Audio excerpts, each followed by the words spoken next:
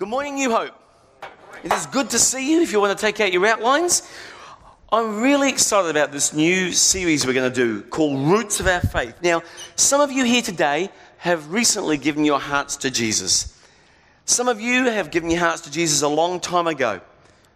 Those who've just given their hearts to Jesus, some of you may have grown up as kids and you went to Sunday school, but you've recently come back to faith. And we're excited about that at New Hope. But it's very important, whether you're just brand new in the faith or you've been on the road a while, that we remind ourselves of the heritage and the very base foundation of our faith. In fact, the Bible says, right there on your outline and on the screen, in Jude chapter 1, verse 3, by the way, who's read Jude chapter 2? Anybody recently? Just testing. There is no Jude chapter. So if somebody says having a chance to read a chapter of the Bible, that's, or book, you can just read one book and you're done. Jude 1:3. I actually mentioned this last week. Contend for the faith. Well, that's fresh. Contend for the faith. That was once for all. There's nothing else. There's no additional revelation. Entrusted to the saints. This has been entrusted to you to carry faithfully. The good news is truth never changes. Aren't you glad for that? And every generation of Christianity is charged with the task of passing on the faith to the next generation. And for 2,000 years, the church family, I'm talking generically here, has used three primary tools to pass the baton of faith on to the next generation. And those three things are, just very briefly, we'll cover them in the weeks ahead, are firstly, confessions. Notice it's an S on that. And then there's creeds and catechisms. But the first one is confessions, and that's what we're going to look at today. Now, when I say confessions, I'm not talking about confessions singular. A normal singular confession is when you admit your sins to God or to another person. It just means owning up in the old sense of the word or admitting to something. But confessions with a S, the plural, they are statements of faith. And specifically, they are detailed descriptions of what Christians believe, written in kind of a topical essay way, with supporting Bible verses to support those views. They say, this is what we've believed and has always believed for 2,000 years as historic Christianity. The second tool that we use, and we're going to look at next week, are creeds. And creeds are something like very short statements of our belief that were typically, get this, memorized. They were memorized, just like you drill into your kids their tables and their ABCs. These are the things that were often memorized, and they were often recited in the early church every Sunday out loud, often after a communion or before a communion or at baptisms.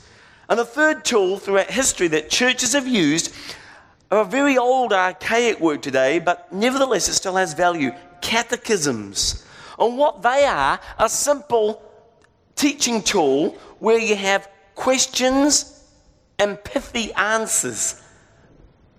The teacher asks a question and there's a response that you learn and you give back. And that's how these doctrines were carried forward year after year. Now, whether you realize it or not, doesn't matter. Even if you're an atheist, everybody's got a creed. Everybody has. Atheists say, well, I don't believe in God. Well, that's a reflection of their value system. And most creeds today are very self-centered versus the Christian ones, which are God-centered. For example, today in the world that we live in, the creeds sound like this: I've got to do what's best for who? Me, right? And some people live their lives that way. Here's another one that you see: he who has the most toys wins. That's a creed of today. It expresses a philosophy behind that. And it's expressing the purpose of life is actually to get, how many things can you get? That's what they are saying is valuable to them. Today I want to look at, though, completely contrast that to our Christian creed. So for the first 2,000 years, we've developed creeds, catechisms, and confessions, which express what we believe, what we all hold in common. Doesn't matter whether you're a Lutheran or a Methodist or a Catholic or a Baptist or whatever. All of these points that we're going to look at today, we all agree on. And by the way, just one other small point before we dive in. Creeds were often written specifically to correct errors that were creeping in from different places. So over the next few weeks, we're going to look at some of these. And because the reason for this is I want you to know the roots of your faith. It's an intelligent faith and has good reason in there. Come, let us reason together. Today we're going to look at what we just sung. That's called the Apostles' Creed. And it's one of the oldest creeds known to Christianity. Written by the apostles and agreed on by every Christian in the world, regardless of the, if you could excuse the expression, of their brand. This is what's agreed. And I'd like us to read it together. So let's all, with an enthusiastic voice, follow along with me. Let's read it. I believe in God the Father, Almighty, Creator of heaven and earth, and in Jesus Christ, his one only Son, our Lord, who was conceived by the Spirit, born of the Virgin Mary, suffered under Pontius Pilate, was crucified, died, and was buried. He descended into hell. The third day he rose again from the dead. He ascended into heaven, sitteth at the right hand of God the Father Almighty. From thence he shall come to judge the living and the dead. Third part, I believe in the Holy Spirit, the Holy Catholic Church, the communion of saints, the forgiveness of sins, the resurrection of the body, and the life everlasting. Amen. Whoa. What you have just read has been read by Christians for 2,000 years. Now, do you notice there are 3 parts to this? The first part is about God, the second part about Jesus, and the third part about the Holy Spirit. Question, which gets the most coverage? There's a reason for that. Remember I said that creeds were often put out there and designed to correct error. We'll get to that in a second. There were 9 things it covers that Jesus did there. He was conceived of a virgin, conceived of the Holy Spirit, born of a virgin. He suffered, crucified, buried, descended, rose again, ascended into heaven, seated at the right hand of the Father, and he'll come again. Now, the Apostles' Creed states essential knowledge about Jesus. And again, they were written to counteract errors that were just floating around. Today, we should write one to counteract what I call the health, wealth, and prosperity gospel. But that's another situation. We'll talk about that later. One of the reasons why this was written is because there was an error floating around that Jesus could not possibly be God and man at the same time. This is why this was written. And by the way, why couldn't he just be God? Forget the human part. Why couldn't he? Is it really that important that he was actually a human like you and I? You better believe it. It has profound implications for your life and mine. And today we're going to look at why it is important for Jesus Christ not only to be God, he's always been God, but also to be a human being. And that difference will make a difference in your life. So when you think of God, I want to ask this question. What comes to your mind? For some of you, is he historically like a cosmic cop that's waiting to nab you the moment you go over the speed limit? Or others people falsely think the opposite. Oh, he's like an impotent grandfather who can't really do anything. He just watches you do wrong and winks at you. Others posit that God is like a creator, they get that part, who kind of winds up the universe like a clock and then just steps back and lets it run downhill. And he doesn't come into our time and space dimension.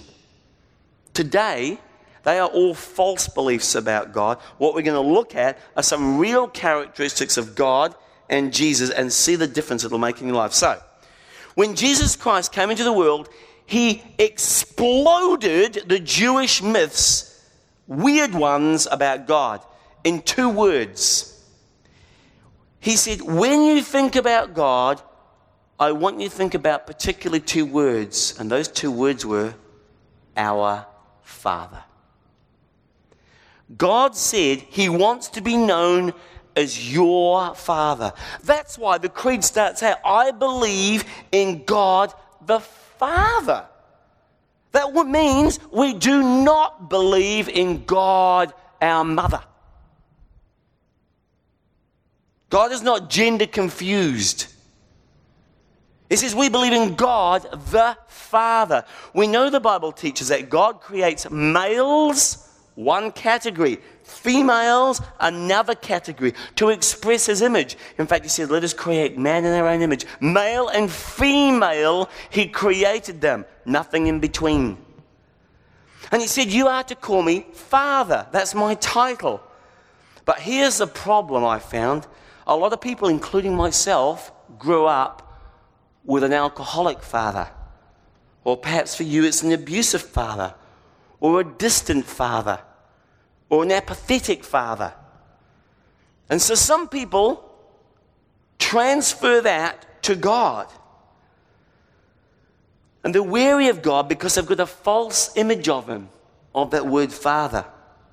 And they kind of think, well, if God is like my dad, no thanks, time out. And it's a big misperception. So forget the misperception. What really matters is truth. Who God really is. That's what matters. So today, I just want to knock down a couple of misperceptions of what kind of Father God is and replace that with the truth of God's Word. 5 attributes to be really clear what this God our Father is. Number 1, we know that he is an extremely competent Father.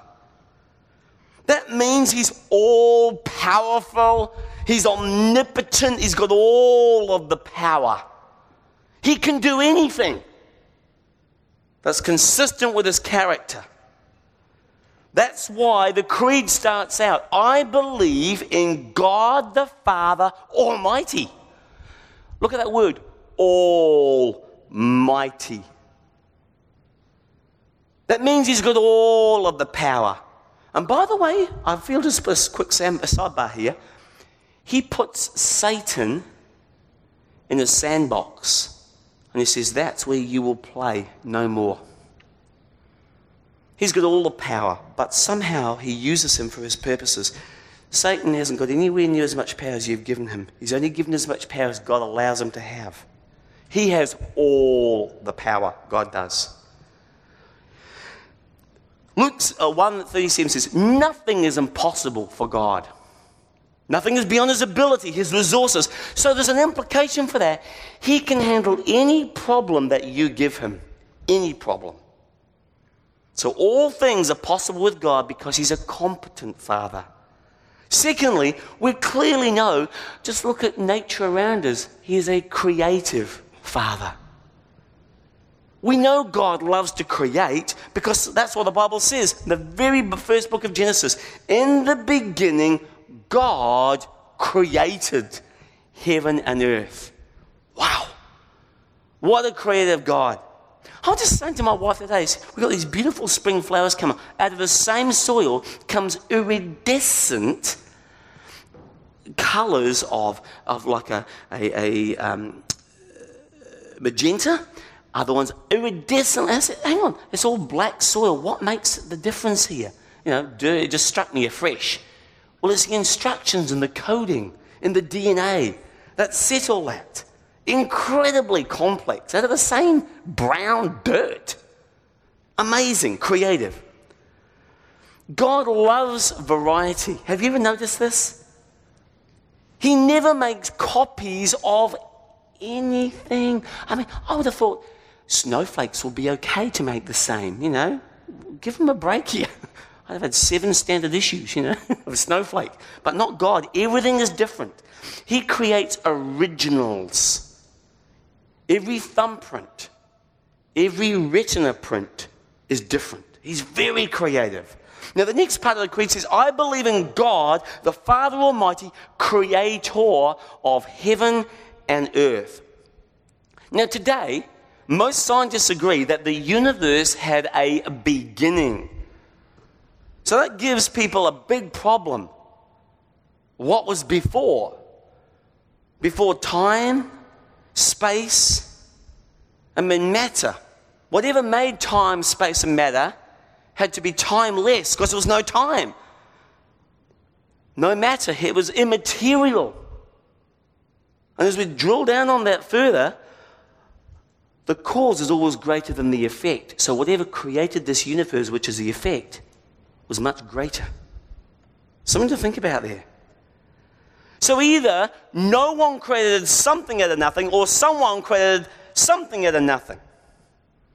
So for me, you'd have to have enormous faith to believe that all is just a matter. Imagine somebody said to you, "Oh, Desmond, go and move Mount Wellington from this side of the island to the other. That's a lot of dirt to come from nowhere, shovel by shovel." Imagine the universe, the matter alone. It staggers the mind. Where did that come from? For me, you'd have to have enormous faith to believe it's all an accident. Just even going on a nanoscale now, just a nucleus in a little miserable amoeba, the simplest known cell known to man.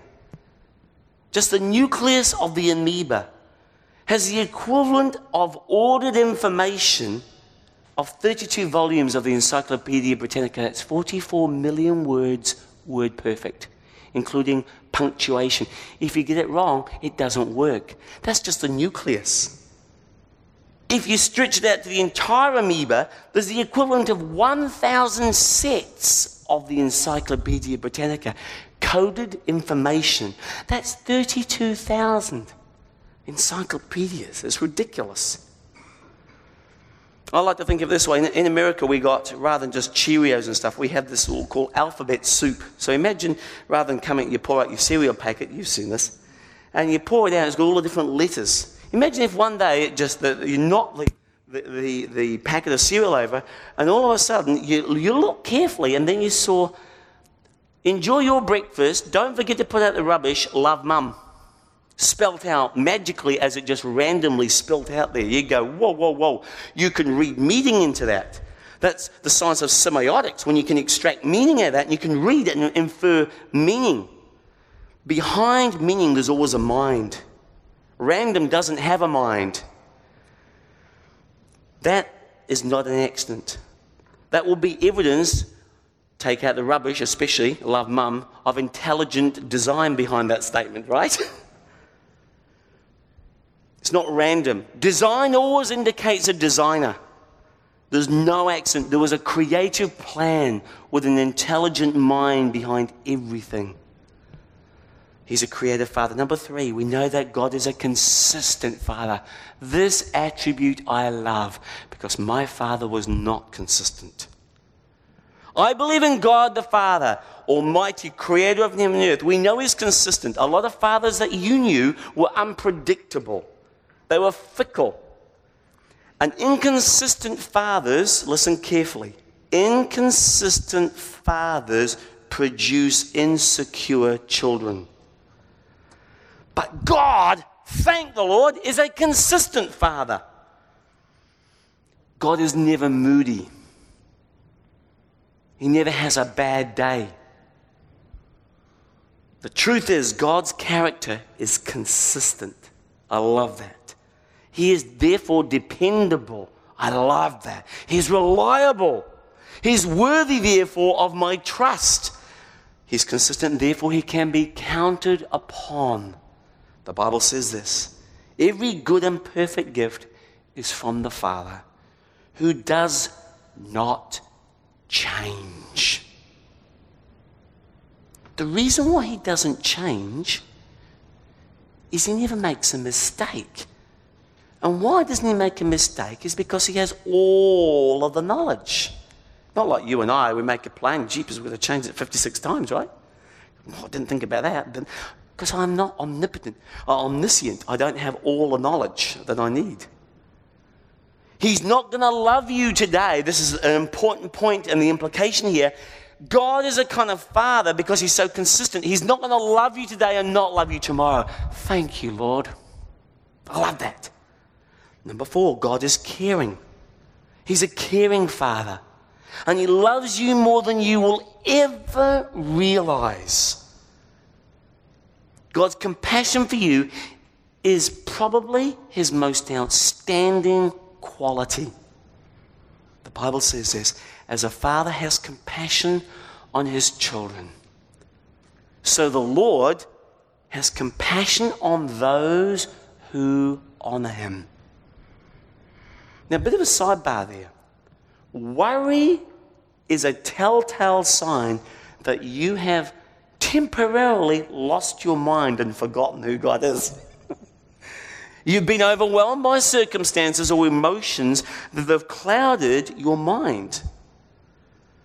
And you've forgotten that God is competent. He can handle anything. He's creative. He's got more ways to solve the problem than you could even dream of. He's consistent, and he'll do what he says, and he will never, ever stop loving you. And he's caring. He's compassionate, and by the way, he knows what's going on in your life. 5th and finally in this part, he's close. This Father is close.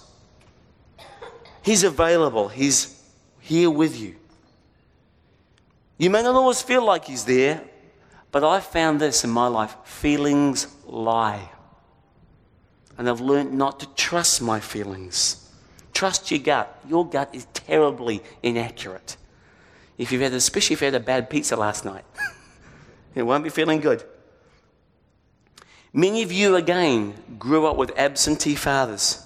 Your dads were always busy with other, more important. They never said that, but I'm busy. That's what he'd say. I'm busy. But the implication is, with more important things than me right now. Or maybe when your dad was home, he was aloof and detached. And therefore, you may have a hard time relating to God the Father. For those of you who felt like that, I just want you to write a very simple sentence, very short sentence. And it's this: God is never too busy for me. That's the truth. The question is, am I too busy for him? Am I too busy for him? Does Facebook get the first love of my life? Text, email, whatever it is, Instagram. Is that more important? Does that take priority?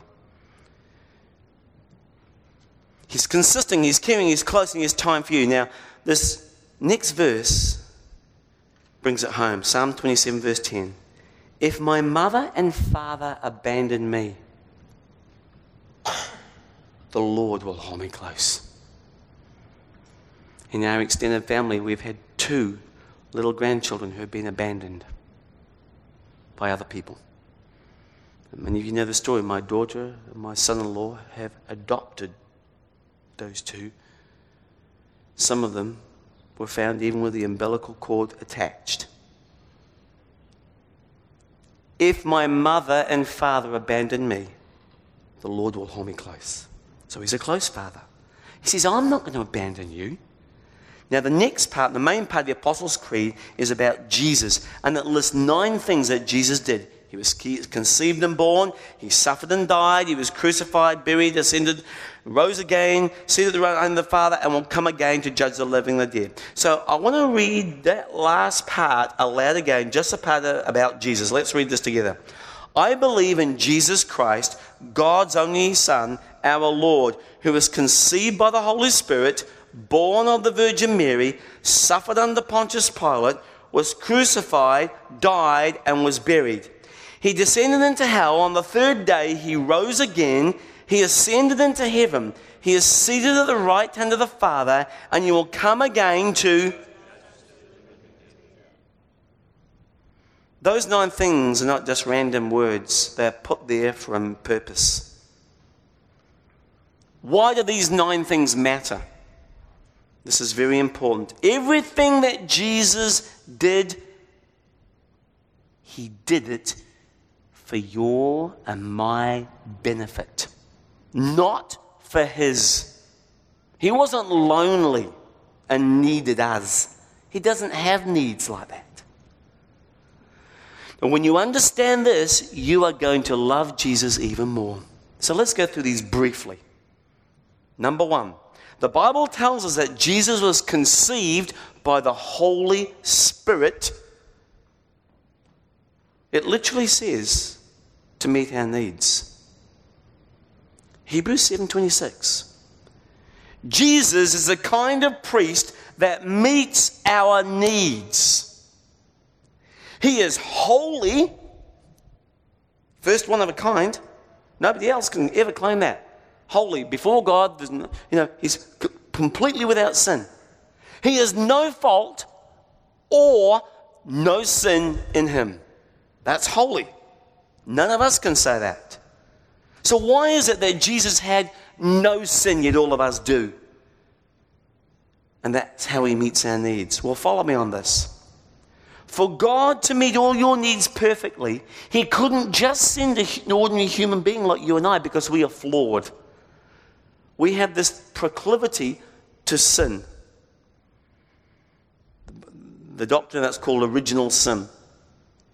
He had to come himself because only God is perfect. And therefore, he had to come in a supernatural way. A woman who was a virgin was conceived and had a baby. He was conceived by the Holy Spirit. Now, the virgin birth shows humanity's need for a Savior. God chose to mark the coming of his eternal Son, his anointed one, in an extraordinary way.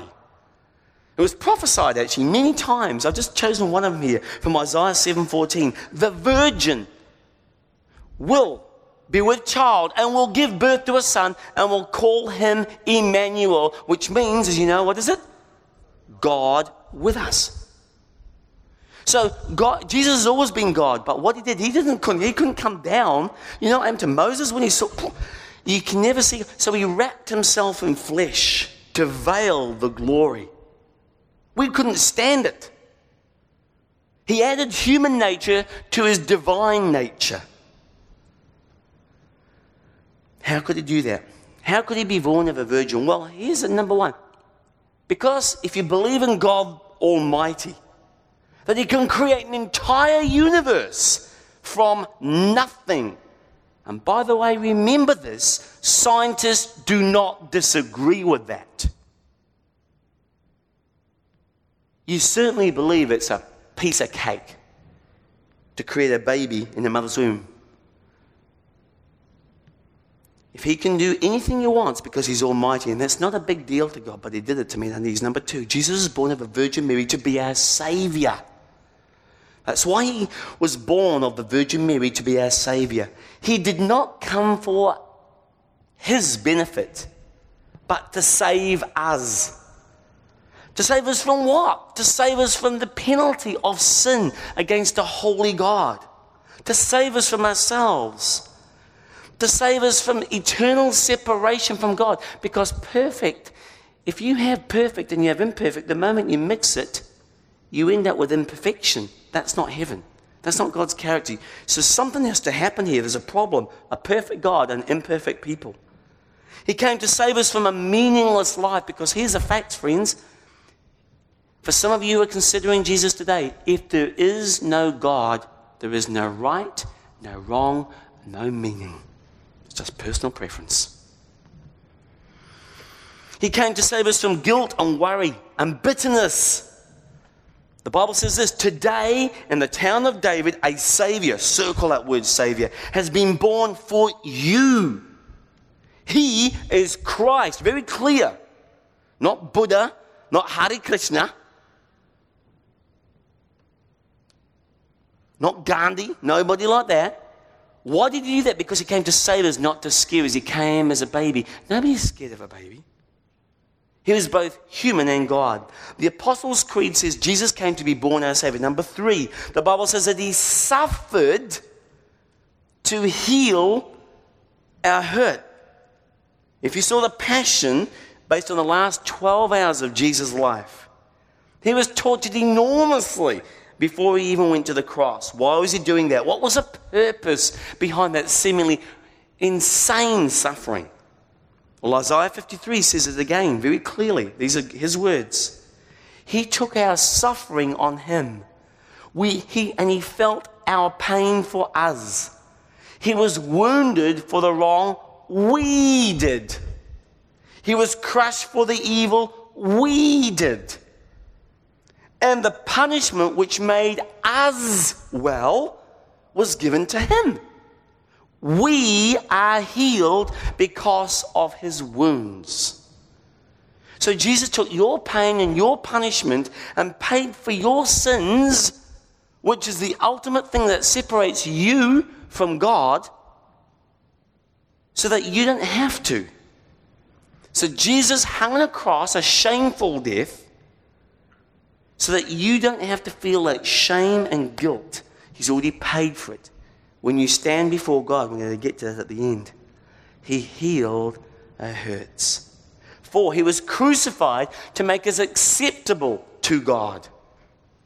That is an amazing truth. And it's taught all throughout Scriptures. One quick verse from Colossians 1.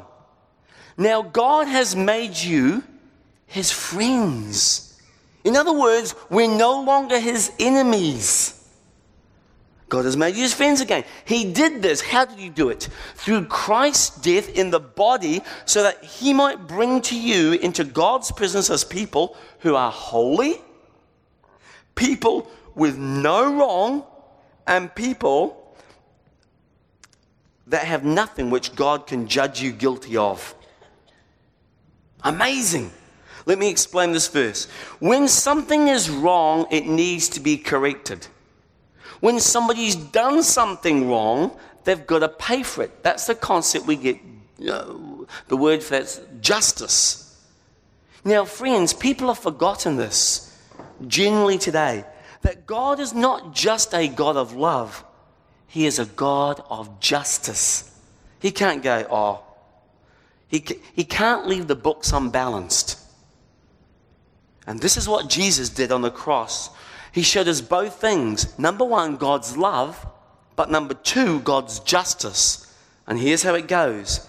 If I break the law, say I speed, I never do that, do I, Kimberly? But most of the time not. If I break the law and I get pinged, I know I'm guilty and I have to pay the fine. If I rob somebody's house, I need to go to jail. That's justice. Sin has to be punished. And God is a God of justice, but he's also a God of love. So here's the problem. God says, as I look down and I see this guy, Ian, I see the things he's done wrong. He's thought wrong. He's not perfect. And in his current condition, he can never get to heaven. Because if he brings that with him, we're going to pollute heaven, corrupt heaven. Evil, by the way, is a corruption of something that's good. So there's no way I can let him into heaven. And that includes you too, by the way. Don't feel too bad for just me. It's you as well. And God says, if I chose to let everybody who's imperfect into heaven, well, guess what? It ain't going to be heaven anymore. It'll be just like earth, because there'll be jealousy going into heaven and hatred going into heaven. And listen to this one. We forget this. Gossip going into heaven. And ego and arrogance going into heaven. And lying going into heaven. It'll be just like earth. That doesn't work. So God says, we've got a problem. I love these people. And I want them with me forever in eternity. But they're imperfect, stained.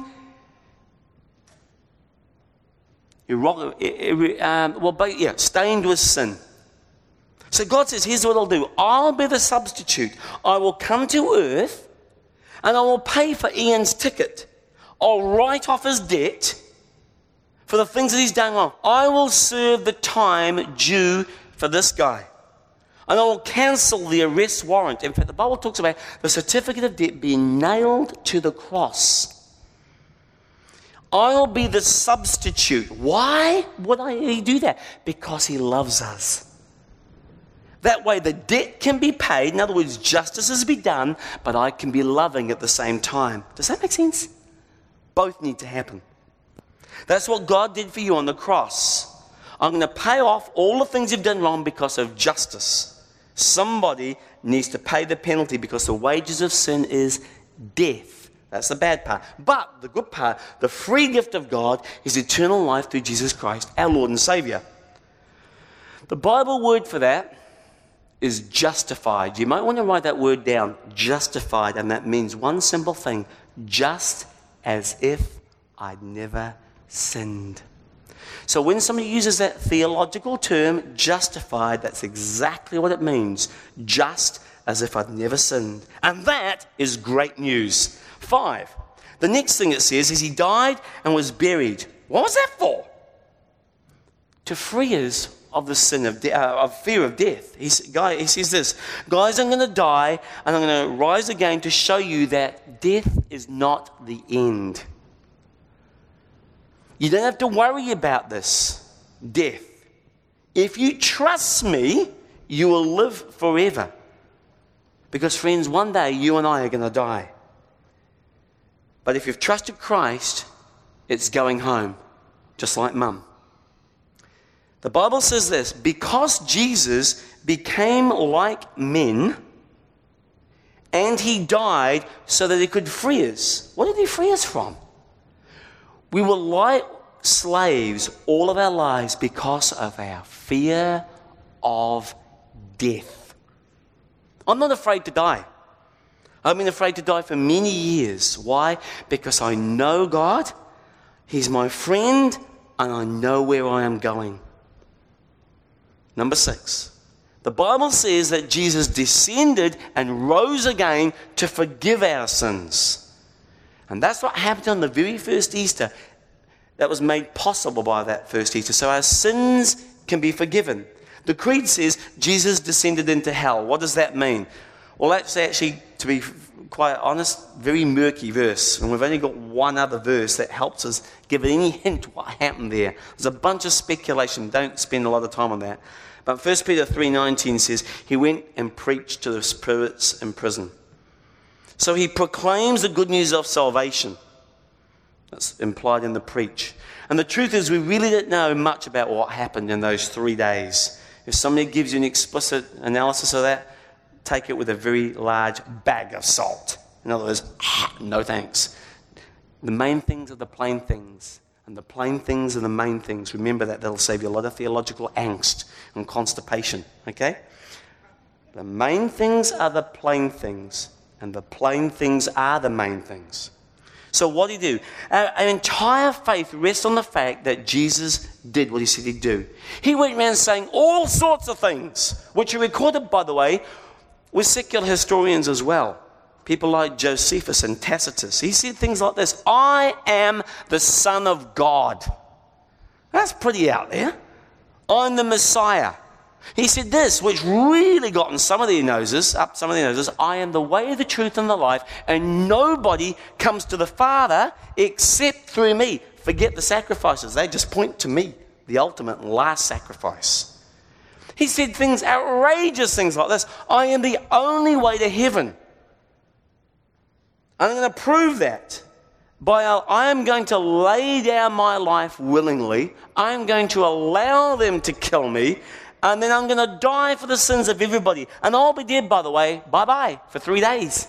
But after those 3 days, I'll be back. You can count on it. And I'm going to rise to prove that I am the Son of God. Now, some of your friends at work that you're going to see tomorrow have got this idea. They say, well, Jesus was just a good teacher. Friends, it is one thing it is impossible to say about Jesus, that he was just a good teacher. Good teachers, think of the best teachers you know, don't go around saying, hi, I'm Brian and I'm the Son of God. They don't say things like that. Good teachers don't say the kind of claims that Jesus claimed. He's either the Son of God who made you, created you, loves you, died for you, and you ought to worship him if that is true, or he's the biggest con man the world has ever seen. And I don't believe he was a con man. He's transformed the lives of billions of people. But he died and rose again. 1 Corinthians 15 says this: if Christ has not been raised, pivotal verse, then your faith is useless and you're still under the condemnation of your sins. But the converse of that, the opposite, the reverse, the inverse of that, is because Christ has been raised, your faith is a certain hope, and you're not under the condemnation of your sins any longer. That's why it all depends, friends, on the resurrection, which is in sidebar why you should be able to defend the resurrection to your friends at work. If you need some help with that, write that in the communication card. Number 7, after Jesus rose again, he ascended into heaven, and he goes back to heaven to do what? To give us spiritual gifts, it says here. The Bible says this: when he ascended on high, that means he goes back to heaven, he led a parade of captives, and he gave gifts, circulate gifts, to people. When it says this, he went up, what does that mean? Well, if you do a little bit of study on that, look in the margin of your Bible, it'll show you, see Psalm 68. And it's a well-known practice. After a conquering king had just taken a place over, the king would take tribute from the fallen city and pass it out and hand it out as a returned victorious conqueror. And Paul here is using that picture to teach that Christ in his crucifixion and his resurrection was victorious over Satan. When Christ ascended into heaven, he gave gifts to the church, some of which he describes in Ephesians 4:11 through 13. You can read that in your own time. The Bible says that when he defeated Satan on the cross, he get back to heaven and he basically said, hey, let's pass out some of these gifts to establish this church for gifts of Christian service to build up her to a position of strength. So God gives Christian gifts and talents for the building up of his church. And then we have these gifts, and some of you here have given your hearts to Jesus. It's important to use whatever he's given you to build up the kingdom. Spiritually mature people look for proactive use of their gifts and look for opportunities to serve his kingdom. Number 8. Right now it says, right this second, where is Jesus? Seated on the right hand of the Father. And he's seated there to pray for us. What is he doing? He's interceding and praying for you and for me. The Bible says in Romans 8:34, will Christ condemn us? No. For he's the one who died for us, and he came back to life for us. Second, for us. And he's sitting in a place of honor next to God, pleading for us. For those of you counting, that's 3 for us's. Excuse the good of English, but you get the point. He's in there praying for us in heaven. Now the question is here. Do you ever think to yourself, well, I'm not good enough. God will never save me. Or do you ever think that salvation is for other people and not for you?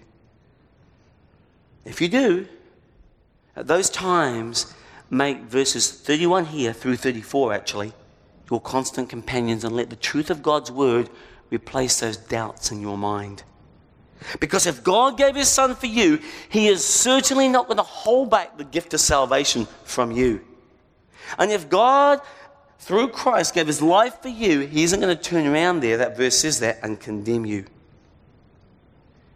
Now, Jesus will not hold anything from you that you need to live successfully and to the end for him. My little children, the Bible says, I'm writing these things to you that you may not sin. I believe God is calling his church to a higher standard of holiness in thought, in speech, and in deed.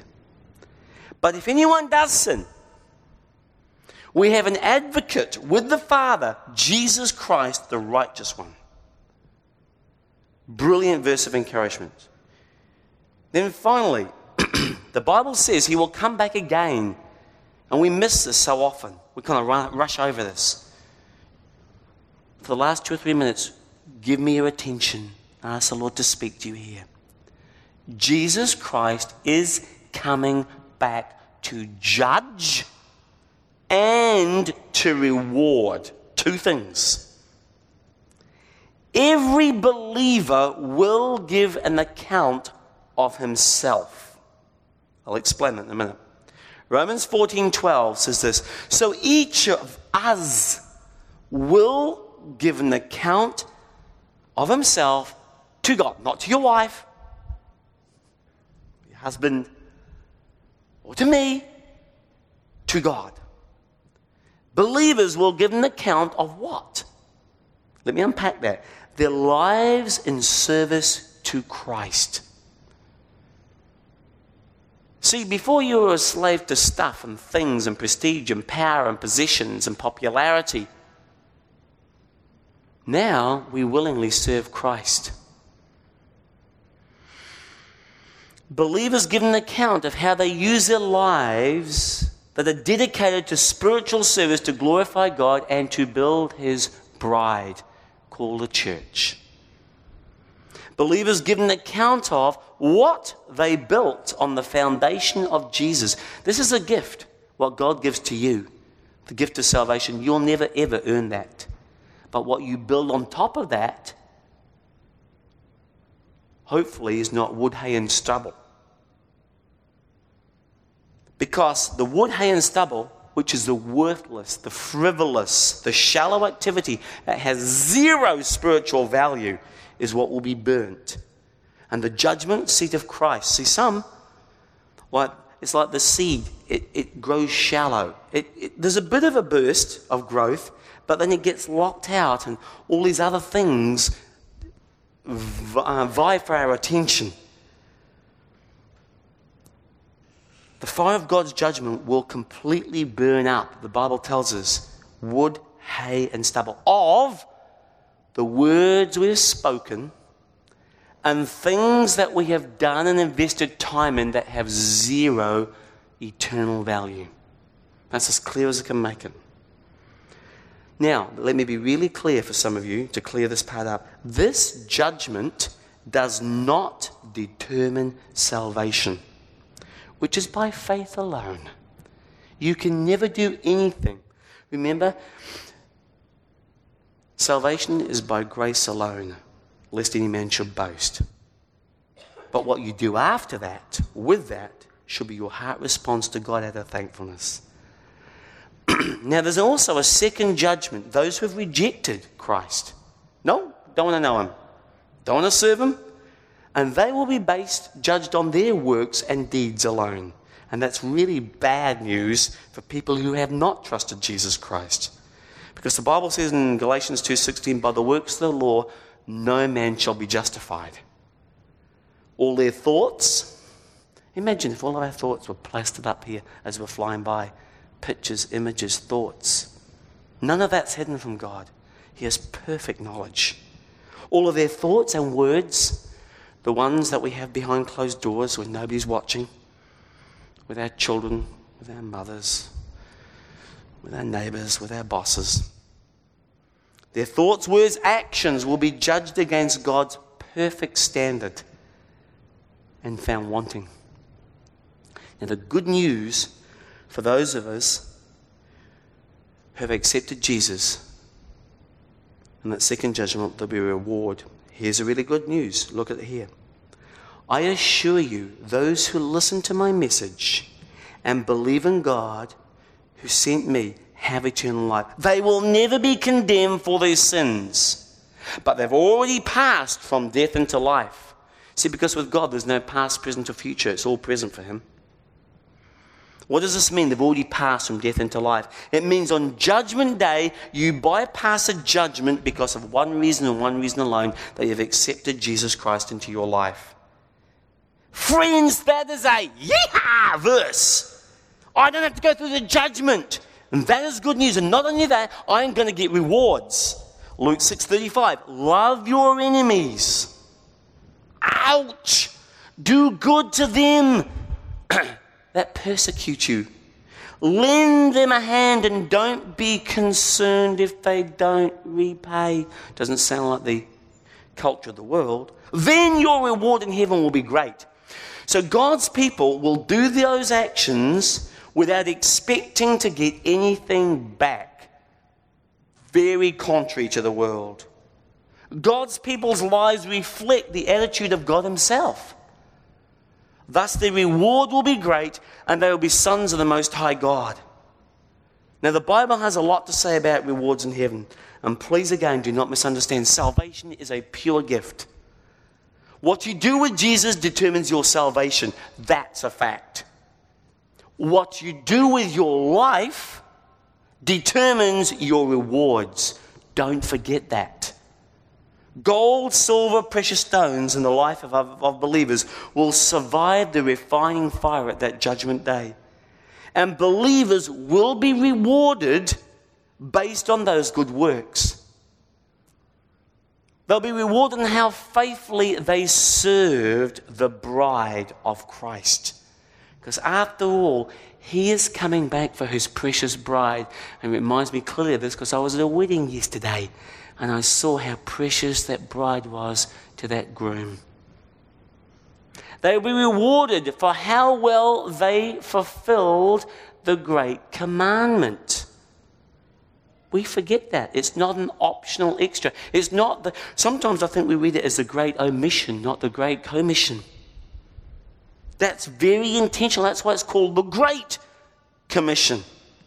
They'll be rewarded for how victorious they were over sin. They won't use their grace as an occasion to sin more, that grace may abound more. That's crazy thinking. They will be rewarded for how well they controlled their tongues. Self-control, the first spirit. And there are about 40 benefits listed in the Bible of being a fully devoted follower of Jesus. But the one I thought I'd just choose to finish on as I close this, I know it's dear to the hearts of many of you. One of the benefits you're going to get in heaven is a new body. The Bible says this in Philippians 3. When he comes back, this is Jesus Christ, he will take these dying bodies of ours and he will change them into glorious new bodies using the same mighty power that he will use to conquer everything everywhere. So you are going to get a brand new body. And as I close, I'm going to read, lastly, the 9 things that Jesus did. Here they are, the 9 things in the Apostles' Creed. He was conceived by God's Spirit to meet our needs. You remember that?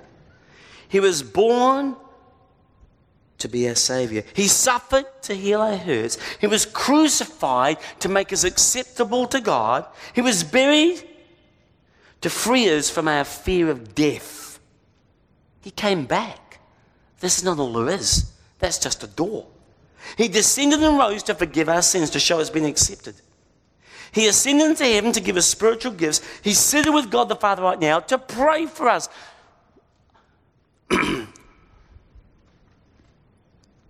Why so downcast, O my soul? Put your hope in God. Not in your boss, not in your spouse, not in your kids. In Christ, he never disappoints. And you'll come again to do 2 things. Remember, judge and reward.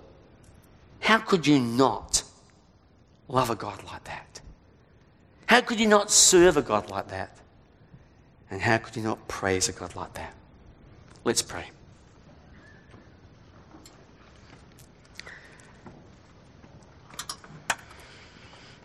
You can just pray this in your mind, but follow along with me with your attention focused on these words. And you may just want to pray, Dear Father, I want to know you as my Father.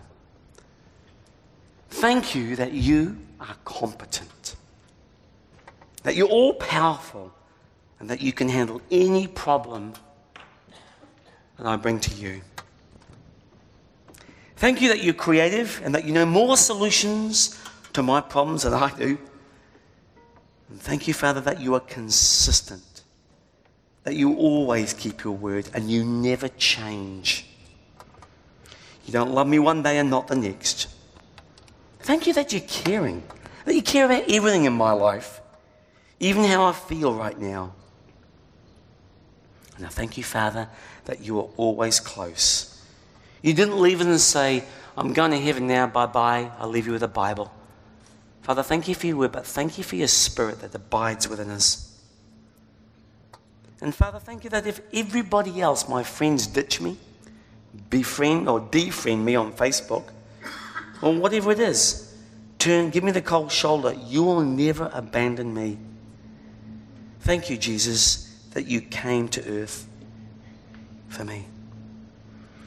And Father, I thank you for sending your Son Jesus to meet my needs, that you came to earth to be my Saviour, to heal my hurts and to make me acceptable to God, that you came to set me free from the fear of death and to forgive my sins, and to give me spiritual gifts that I can use to build up your church.